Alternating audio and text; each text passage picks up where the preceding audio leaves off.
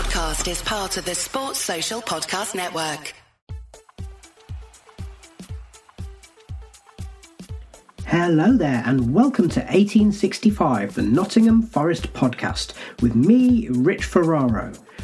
As we celebrate a whole year of Stevie Cooper being the head coach at the City Ground, in today's show we're going to use the international break to have a little bit of a think about personnel and formations and squad size and depth. In a few minutes we're going to hear from some of our regular pundits, and I will also be joined by the Maradona of the Midlands as we start to build our preferred Forest 11. But without any further ado, let's head over and get the latest from the 1865 news desk.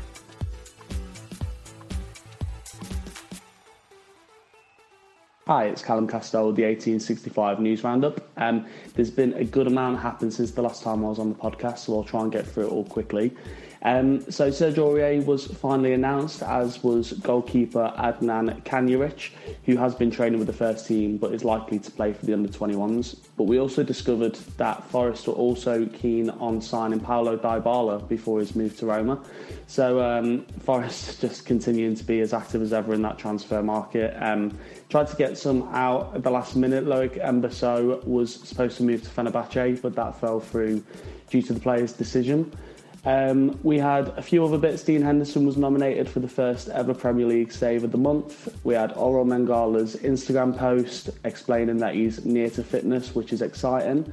The 25-man squad was announced, which did not include Cafu or Lyle Taylor.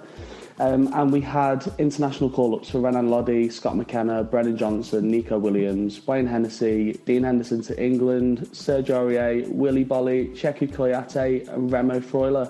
A lot of players for once, and Morgan Gibbs-White and Emmanuel Dennis were called up, but it appears they're both injured and will both be assessed. And Moussa Niakate was called up for Senegal for the first time, so that's really positive. Looks like he should be moving forwards with his injury. And the last bit is that Pep Segura looks like he could be coming in as the sporting director. He already has a relationship with Steve Cooper at Liverpool, and I'm pretty sure I heard that he was the one who suggested Steve Cooper to the main man. So lots happening still, probably a lot more to come. But I'll be back with more news after the next game. So thank you very much there, Callum. A lot to pack into your news roundup there. Before we discuss that, I'm going to say a big hello to Maradona the Midlands. How are you doing? Hi, yeah, I'm fine, thank you. Good. Thank you for joining me. There were a few interesting nuggets in Callum's news roundup there. The one that stood out to me was Pablo Dybala. Really? Yeah, I mean that sort of came up this week. I don't think there's much in it from what I remember of the early summer. He'd been linked to Roma quite early on, and I think it would be fantastical to think that he would join Forest. He turned down moves to places like Manchester United and Tottenham last year, so I don't think he's keen on coming to England anyway. And I just imagine his wages must be eye-watering. So I don't think there's much in it. From what I understand, from what I read of the interview, from where it came, it was just Forrest put in a phone call just to ask the question, as they seem to have done with a hell of a lot of players this summer. So with that and the fact that Forest are still making signings, albeit, the new goalkeeper for the development squad, we may or may not come back to that. Is this potentially a sign that, having seemed to have pared back on the crazy transfer activity last season when Steve Cooper and Chris Hughton were in charge, basically coinciding with the Dane Murphy appointment, is it just that the Forest hierarchy are getting excited again and just kind of saying, let's sign everyone if we can? Yeah, I mean, maybe it's. I mean, we don't know. We're sitting on the outside. We don't know the inner workings, but it seems that the owner's son seems to take a very active role in the transfer business this year. So maybe there is that sort of different departments in the club looking at different players. It seems strange to me that an executive like Dane Murphy And then the other sort of, I've lost track of who we've got at the club now, but football directors and sporting directors and head of recruitment would sort of pass on responsibility to the owner's son.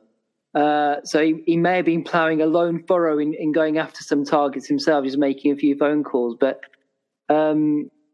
maybe we don't know what's going on. I mean, in hindsight, it maybe does look like we maybe signed two or three players too many now. We won't know until maybe somebody releases an autobiography and tells us exactly what happened this summer. Yeah, I mean, we will come on to the whole idea about the numbers of players and the contribution that they may or may not be able to make to the squad. You mentioned as well these different roles. So we've got technical directors, director of football, we've got head of recruitment, all of those roles, and some of them have been filled and to a certain degree of acclaim from the fan base at that time. And the one that Callum mentioned in the news roundup at the end there was the potential appointment of a sporting director and a guy called Pep Segura. And as Callum said, he is somebody that has got a bit of history with Steve Cooper. Now, that is what makes it an interesting bit of speculation in my mind, don't you think? Yeah, it makes you think that the club are building something more permanent, and Steve Cooper's position maybe isn't under as question as some reports would let you believe, or some speculation would make you think. It would seem to suggest there's a desire to put a philosophy into the club, so all the way from the top, right the way down to the coaches. And ideally that would go down to the academy as well. So from what I've read on the internet, and it's just, who knows how true it is or if it isn't true, but it seems that the club have distanced themselves from it for the time being. So I don't know if it's true or not, but if it seems to make sense in a 2+2 method. Mm-hmm. Yeah. So for the benefits of any of you who haven't heard the speculation, so Pep Segura was the assistant and then caretaker manager at Olympiacos quite a while ago, about 15 years ago, but then has also been Steve Cooper's mentor in the Liverpool Academy. And Cooper says, apparently, that Segura helped him to define his coaching and tactical style. Segura has also been the academy and general manager at Barcelona, so has pedigree in the game. And of course, as we've said there are those potential ties to the Forest hierarchy and also to the Forest head coach.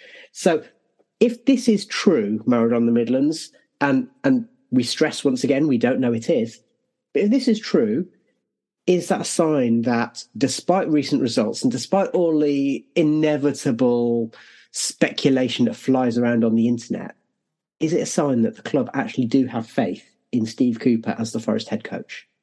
It does seem to show that, although, I mean, the thing that's sort of overshadowing everything at the moment is the fact that Steve Cooper hasn't signed a new contract, which seems odd considering how in sync everything seemed last season, how the sort of mutual admiration society was in full swing. Everybody sort of loved each other and had respect for each other, and was a fan of sort of all top to bottom, players, coaching staff, directors, recruitment. Everybody seemed to be on the same page. So that does seem odd to me. But if it's true, then maybe, yeah, it is all okay. Yeah, I guess as with so many things, there's lots of things that people will say out there, lots of people who claim to be in the know, and ultimately we don't know. And we'll return to that theme in just a little while. Let me just refer to the 25-man squad. I think the headlines were Cafu and Lyle Taylor not being included, but Taylor definitely wasn't a surprise, was it? No, I think it was pretty obvious he wasn't going to be included. I don't think he'll be good enough to play in the Premier League. What about Cafu? Cafu, if we hadn't signed so many central midfielders, he could have done a job. But I think it's just a sheer weight of numbers in there now. You've got Freuler, Colback, Mangala, Coyote.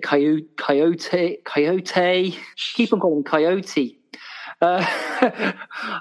He is a wily player. He is a wily player. Yates. So there's so much traffic for him to get through before he'd make that appearance. I think it's just a logistical thing. I was interested to see him pictured in the training photographs this week. So he still seems to be involved with the first team squad, because I guess that's down to his personality and the good character he's shown in the past. He's someone that Steve Cooper trusts to sort of be around and not drag the group down, even if he isn't playing.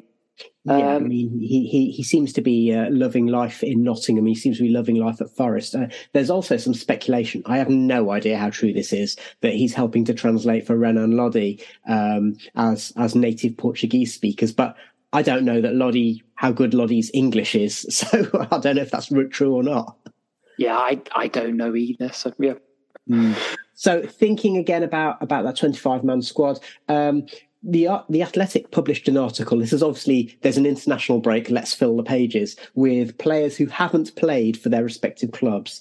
And out of our 25-man squad, we've got Serge Aurier, Loic Bade, who, both of them are just very recent signings.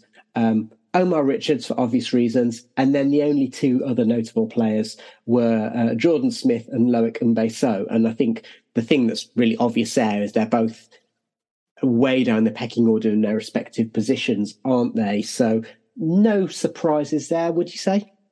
No, I don't think so. It's all fairly obvious, really. It's I don't know.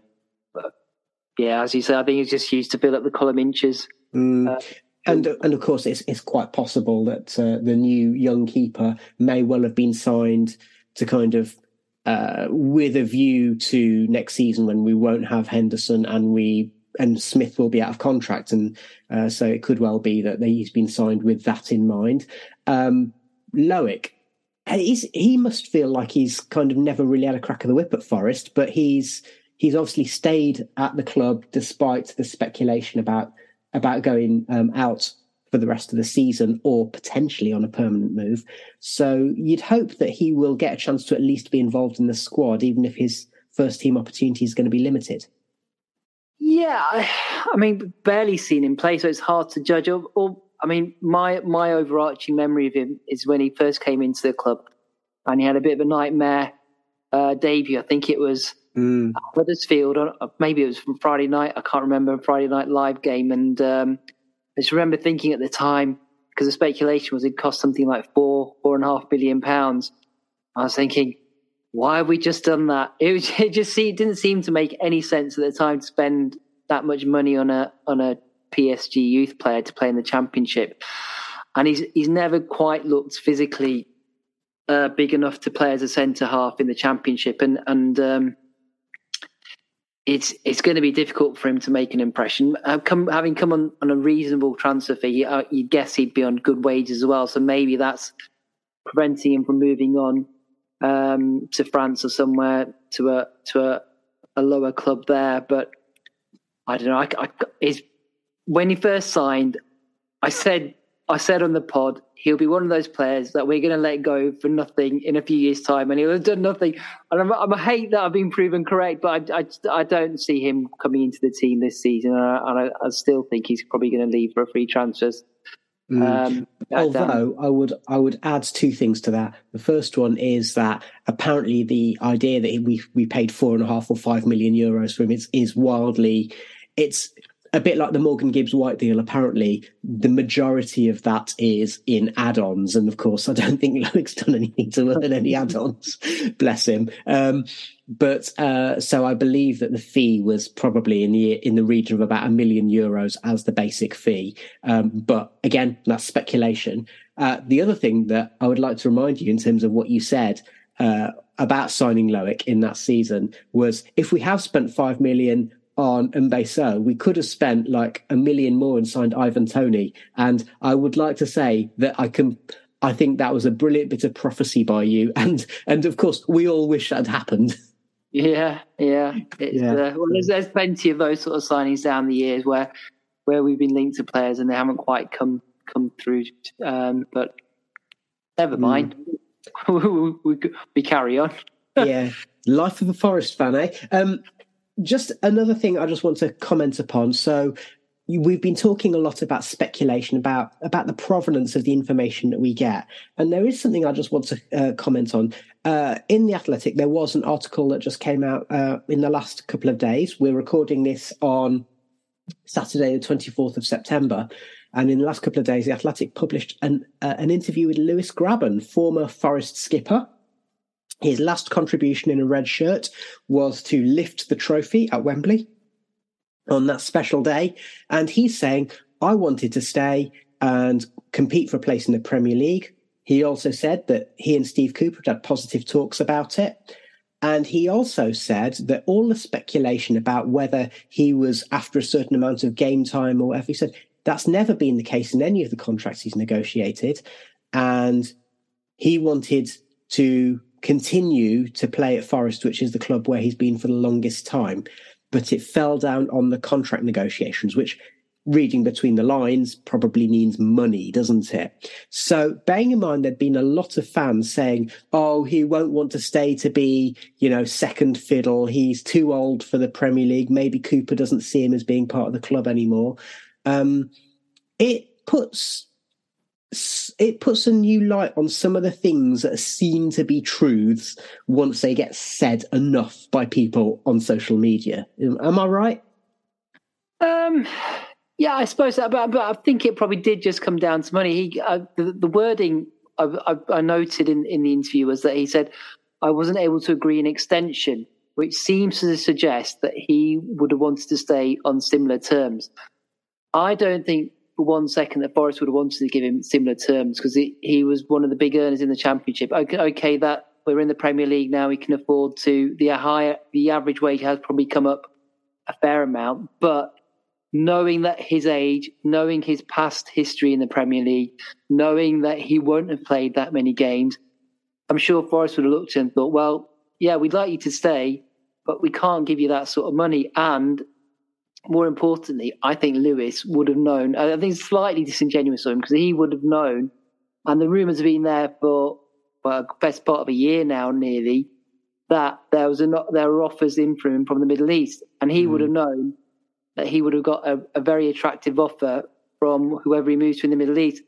I think I'm right in saying you get that paid tax-free. Yeah, I think that's right, yeah. Which makes a hell of a difference when you're on 30 grand a week. They only need to offer him sort of I don't know, I can't do the maths on the top of my head right now, but they wouldn't have to offer him quite as much. He'd still be as well paid, and he gets to live out an ambition of playing abroad and a part of the world he's obviously got an interest in. So. Yeah, and despite Kwasi Kwarteng's mini budget yesterday, it's still more financially lucrative to play in Saudi Arabia than it is to be a big earner in the UK. And on that slightly satirical note, I am going to call a moment's pause. We're going to go into a quick break, and we shall be back in just a minute to talk about team selections. You're listening to 1865, the Nottingham Forest podcast. Welcome back to 1865, the Nottingham Forest podcast. I'm joined by the Maradona of the Midlands today, and we've had a little discussion about the makeup of the Forest squad. But one of the things that's obviously been causing a lot of consternation amongst fans, as we've had this losing streak, including those very, very disappointing games at home to our fellow promoted teams, Bournemouth and Fulham, has been, well, are we playing things the right way? Now, Maradona the Midlands, I've always said that it doesn't matter who the manager is and how much faith you have in them. Even back in the days of Brian Clough and Frank Clark, every week you could look at the team sheet and there's always going to be some room for debate or discussion about the personnel who are selected. I mean, that's just a truism of the game of football, isn't it? It is, but when a team's doing well, it tends to pick itself. There's maybe one or two positions where you think, well, yeah, I'd pick him over him or do that instead of the other. But in general terms, I mean, last season being a fine example of it, when they're playing well, when everything's clicking and the team's gelled and they're winning every week, it tends to pick itself. Now, the other thing that I discovered is that Forest have used 24 players so far this season in the Premier League. This is the joint highest with Southampton. And also, I will add in there that Palace are the lowest with 18 players used. So the Premier League is a squad game with the 5 subs rule and so on and so forth. But does it tell us something obvious when we find that us and Southampton are the 2 teams who've used the most different players so far? I guess it tells us a few things. It tells us we have quite a lot of players that we can use. From memory, I've lost track of this as I haven't kept up to date with Palace, but at one point they were on the verge of losing a lot of players. I think it was the end of last season. I don't know, when you get to my age, the years sort of blend into each other, but I think it was the end of last year. So I'm not sure if they've got the biggest squad in the world, because I think it was at one point they were going to lose about 12 senior players. So that might be one thing. The second thing tells us Forest and Southampton have made a lot of new signings, and the manager is trying to work out who's best for which position. The third thing, which has been true at Forest, we've had a fair amount of injuries as well. More than sort of maybe you'd expect at this stage of the season. So that's necessitated a lot of change. And the fourth thing, I guess it reflects the new rule with the number of substitutes, where, because we've been losing a lot of the games, we've thrown on a lot of players to try and help change it. So I think all those factors help in contributing to us having used so many players. And in terms of Forest's 25-man squad plus youth options, there's only really... So we've got Richards, who's obviously out injured, Aurier and Bade, who've only just signed. And then beyond that, I say, it's only really Hennessy and Mbe So, who would maybe be people who would be getting on the bench, I think, and haven't played. So that shows that we are making use of the fact we've signed a lot of players. And what we wanted to do was to widen out that discussion to say, well, everyone will always discuss who should play and how they should play and, formations as well. So we thought we'd ask our regular pundits what their team selections will be. So we're going to, first of all, hear from Adam, and then we'll go over to Baz, and then to Stephen to hear their thoughts about the teams that they would select. So, difficult one. Putting myself in the shoes of Mr. Steve Cooper. This is what I would go with. Now, I'm usually a 3-back man myself, but I think so far I'll go something a bit different. So, in goal, Dean Henderson, goes without saying. Left back, Renan Lodi. He will come good, he will be better. I think he's been really good so far, but he's obviously a massive talent, and we're lucky to have him. Right back, again, Williams. I think Aurier, depending on how he integrates into the squad, definitely will provide some competition, though. 2 centre-backs to go for Niakate and McKenna. Don't know anything about Bade yet, so we don't know how good he's going to be. And I personally prefer McKenna over Worrell. But Niakate is by far our best centre-half. 2 holding midfielders. So I'm going to go 4-2-3-1. 2 holding midfielders.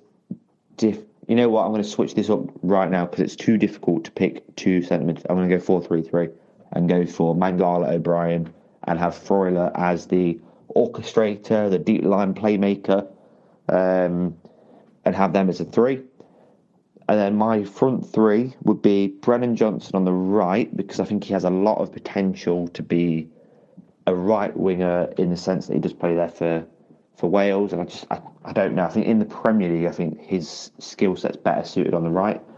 So Brennan on the right, Taiwo down the middle. I'm not seen enough of Dennis yet, and for all the stick that Taiwo gets, I really like him.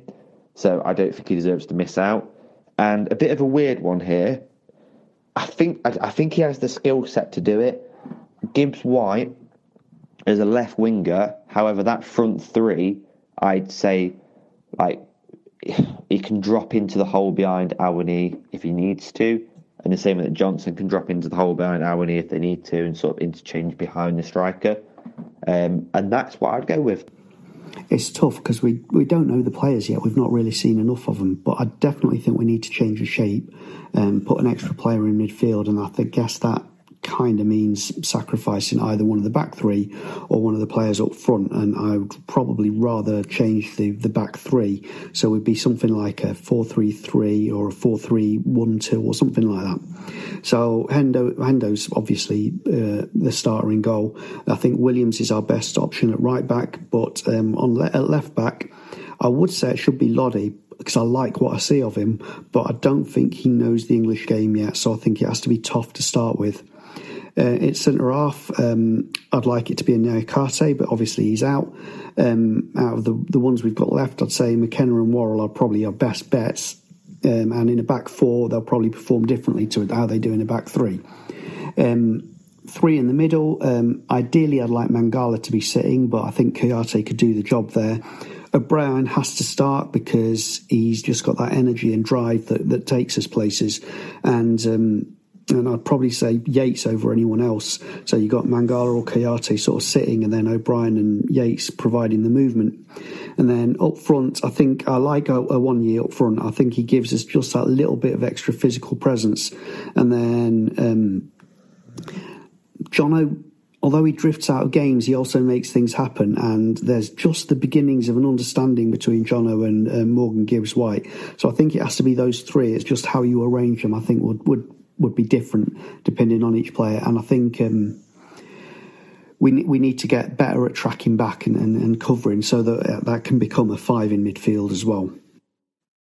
Assuming everyone is fit, my preferred formation for Forest and this team would be a 4-2-3-1 with Henderson in goal, a back four of Williams, Nyakate, McKenna and Lodi, a midfield two at the base of Oral Mangala and Lewis O'Brien, both of whom have been really impressive when they've played this season.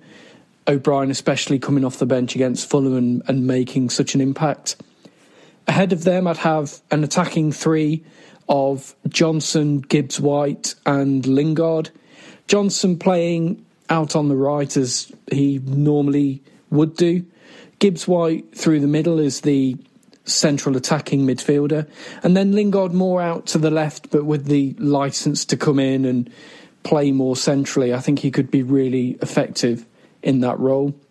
And then up front, Taiwo Awoniyi leading the line, but with the trio of Johnson, Gibbs, White, Lingard given the licence to get forward and support and go past Awoniyi and provide a fluidity in the attack. And I think that 4-2-3-1 would provide a good balance across the team.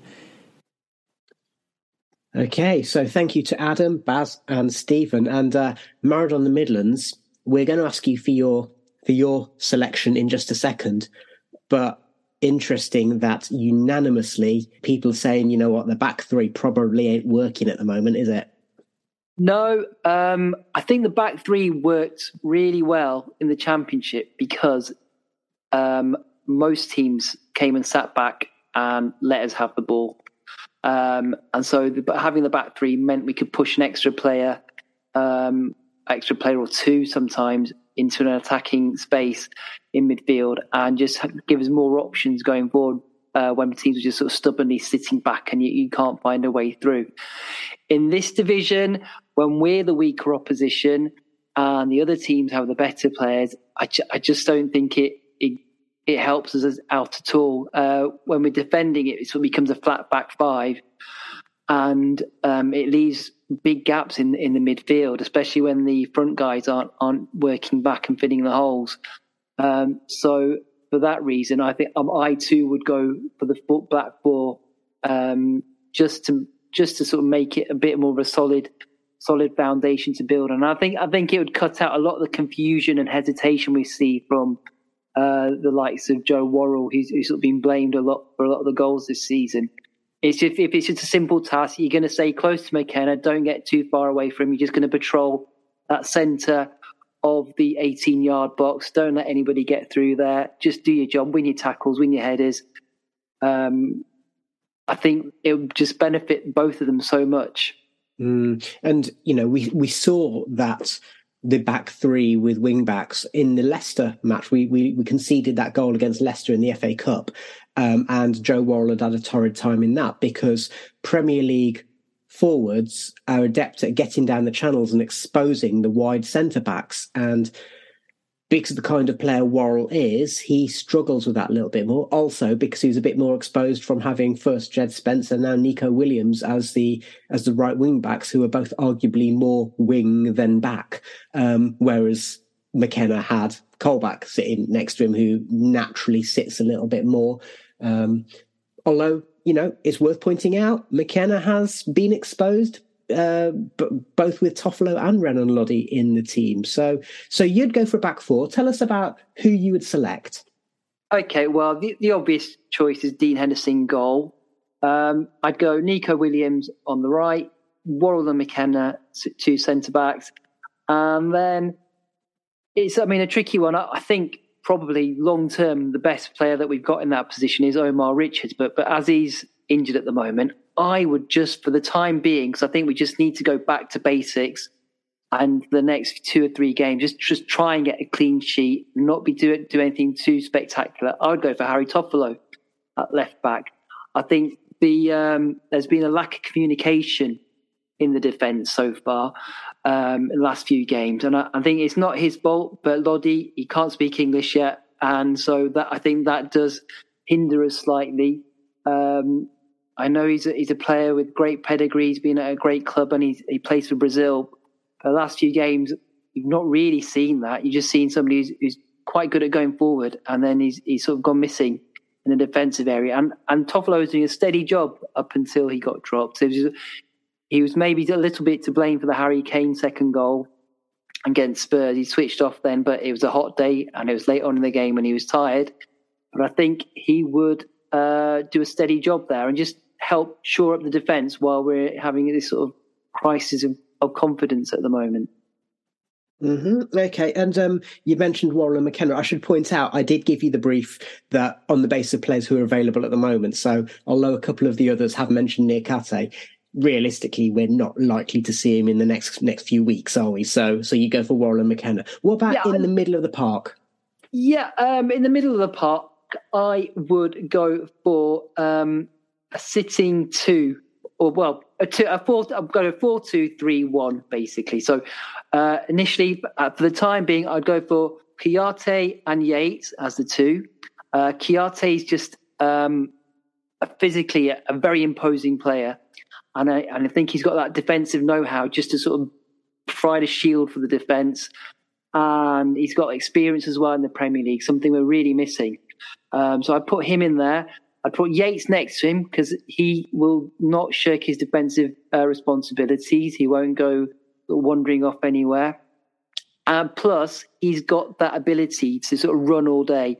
So he'll provide that drive to sort of provide that extra man in attack when needed, but you can trust him to go back as well. And then I'd go for a 3 in front of them of Brennan Johnson on the right, Morgan Gibbs-White on the left, and then Lewis O'Brien in the middle. Lewis O'Brien, you can trust him to sort of do his closing down, bring the ball out from defence as well, from the defensive midfielders, link up play with the front 2 or 3, and just cover a lot of ground. I think you can see him doing a lot of short passes, sort of interchanging, getting moves set up. And then up front, I would go for Taiwo Awoniyi at the moment. He's looked a bit of an untidy player at points. His touch doesn't look great, but for this section, I had a look back at some of the reports of when he first signed, and a lot of people were saying that he does need work on holding up play. He does need work on his touch, but he'll run all day. He's great at sort of running behind defences, and for somebody who's not played particularly well, he's still managed to get 2 goals. Mm-hmm. So sometimes it's better just to be lucky that'd be good. He might just have that knack of being in the right place at the right time and scoring vital goals. So I'd go with him for the next game. And funnily you should say that, because as you described Taiwo in that way, I was just thinking, well, that's pretty much the same charge that was levelled at Lewis Grabban, wasn't it? Where he can't really play as a traditional number 9 in terms of holding the ball up and being that big kind of target up front, but his movement is very good and his instinct is also very good. So in that respect, although Taiwo's wearing the number 9 shirt, he's more of a Grabban type player in some ways, would you say?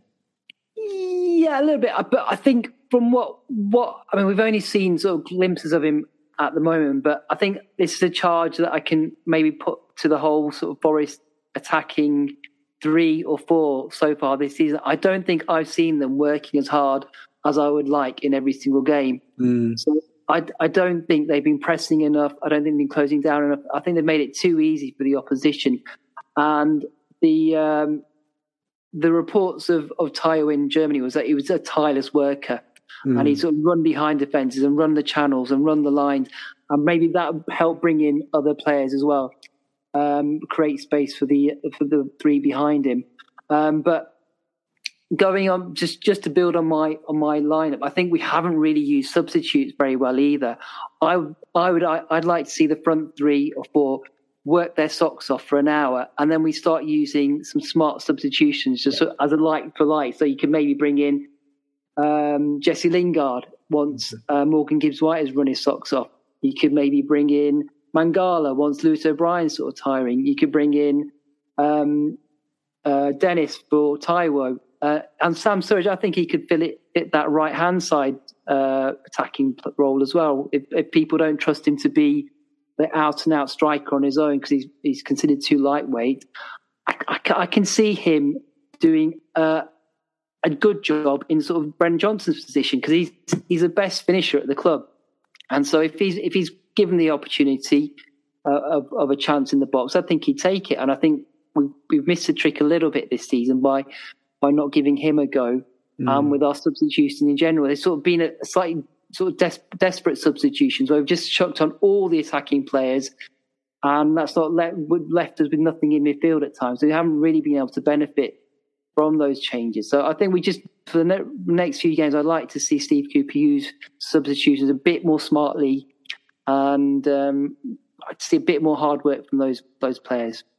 I would also say that I think that there's an argument that the Fulham match showed Cooper using, for the first time really, making use of having 5 subs, and not all of them worked out, but I think Surridge and Lingard, even though they weren't as involved in terms of touches as they would have liked to have been, I think the change of shape and their kind of movement and guile kind of added a different dimension to what Forest could offer. Dennis didn't really work out because he only had a few minutes, and his first touch, bless him, he couldn't get into the game, could he? And it's interesting because we hadn't mentioned Emmanuel Dennis so far. So for the record, I would go with Henderson in goal. I would go with Williams and Toffolo at fullback for exactly the same reason that you've put Toffolo in. I think Renan Lodi, and one of our other guys did say it, obviously a great player, but I think Lodi and Freuler, good players, but they have struggled to get up to speed with the Premier League, both in terms of the pace and the physicality. So I would go for Toffolo as well. And yeah, until Niakate is available, who did look really good in the first sort of couple of games that we saw, it would be Worrell and McKenna. And I agree with what was said before, which is I think that in a back 4, it could be a little bit simpler for them. I would go, assuming he is coming back, I would go with Mangala and O'Brien in the middle of the park. And then I would play Gibbs-White in the number 10 role, Johnson on the right, and I'd put Emmanuel Dennis in from the start on the left-hand side with Taiwo up front. Now, that does mean dropping Jesse Lingard, and it does also mean that there's an accusation that we wouldn't have quite enough in midfield. But against Fulham, in the first half, what I would say is that Steve Cooper did change the tactics slightly after Forest had taken the lead in the first half, and he dropped Gibbs-White from being, an out-and-out number 10 to tailing João Paulinho. And so I think Gibbs White has got the work rate and the kind of the intelligence that he can drop in when Forest are needing to defend a little bit. O'Brien, I think, has earned his place. And I'd also say that against West Ham, yeah, we're a little bit, we got the rub of the green with the balls that hit the bar and bounce down and everything. But O'Brien and Mangala outplayed Declan Rice and Thomas Soucek in the middle of the park. And I know West Ham aren't having a great season, but that's not to be sniffed at. And I completely agree with you about use of subs. So I'm just going to go over to our Twitter poll, which we ran, which was just asking, on the basis of what you've seen, who would be your first name on the Forest team sheet?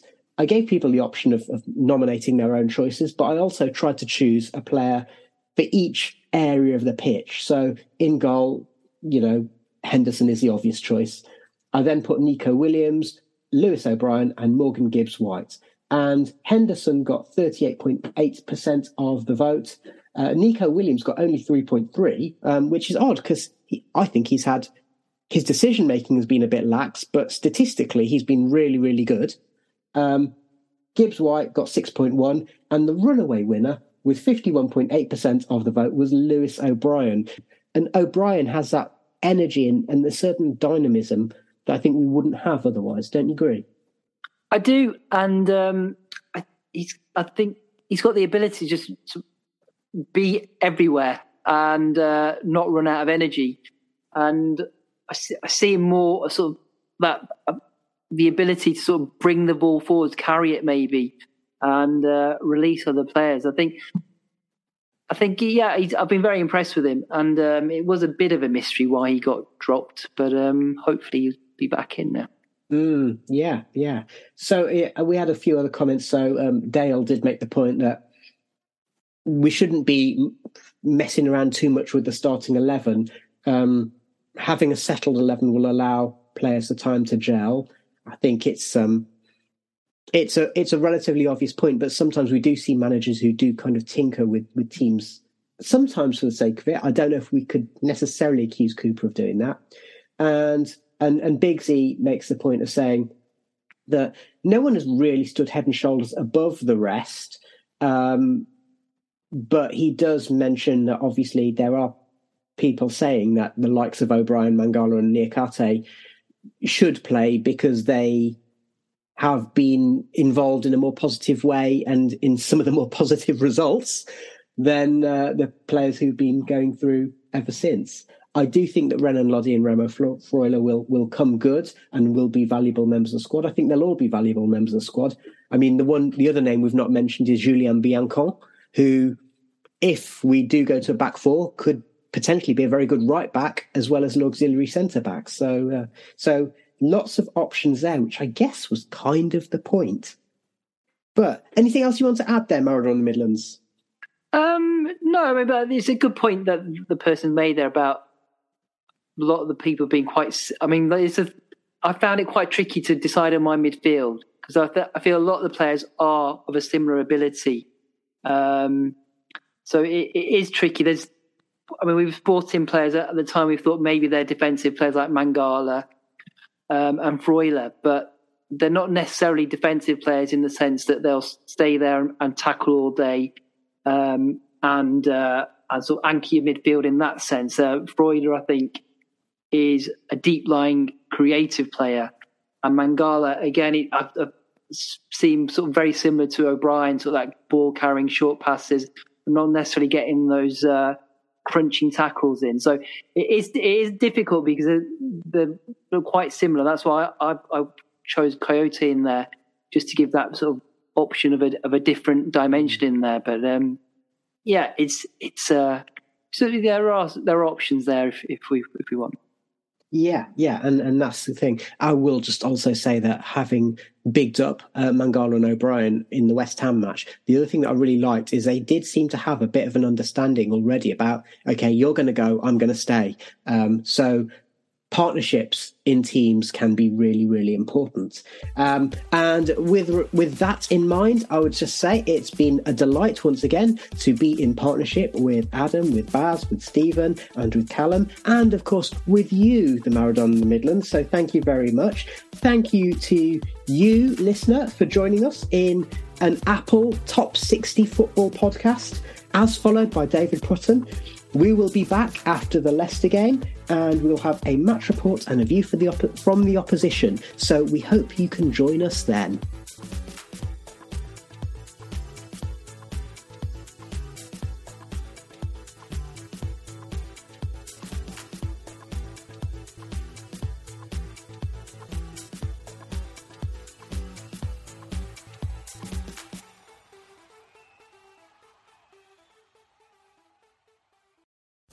Sports Social Podcast Network.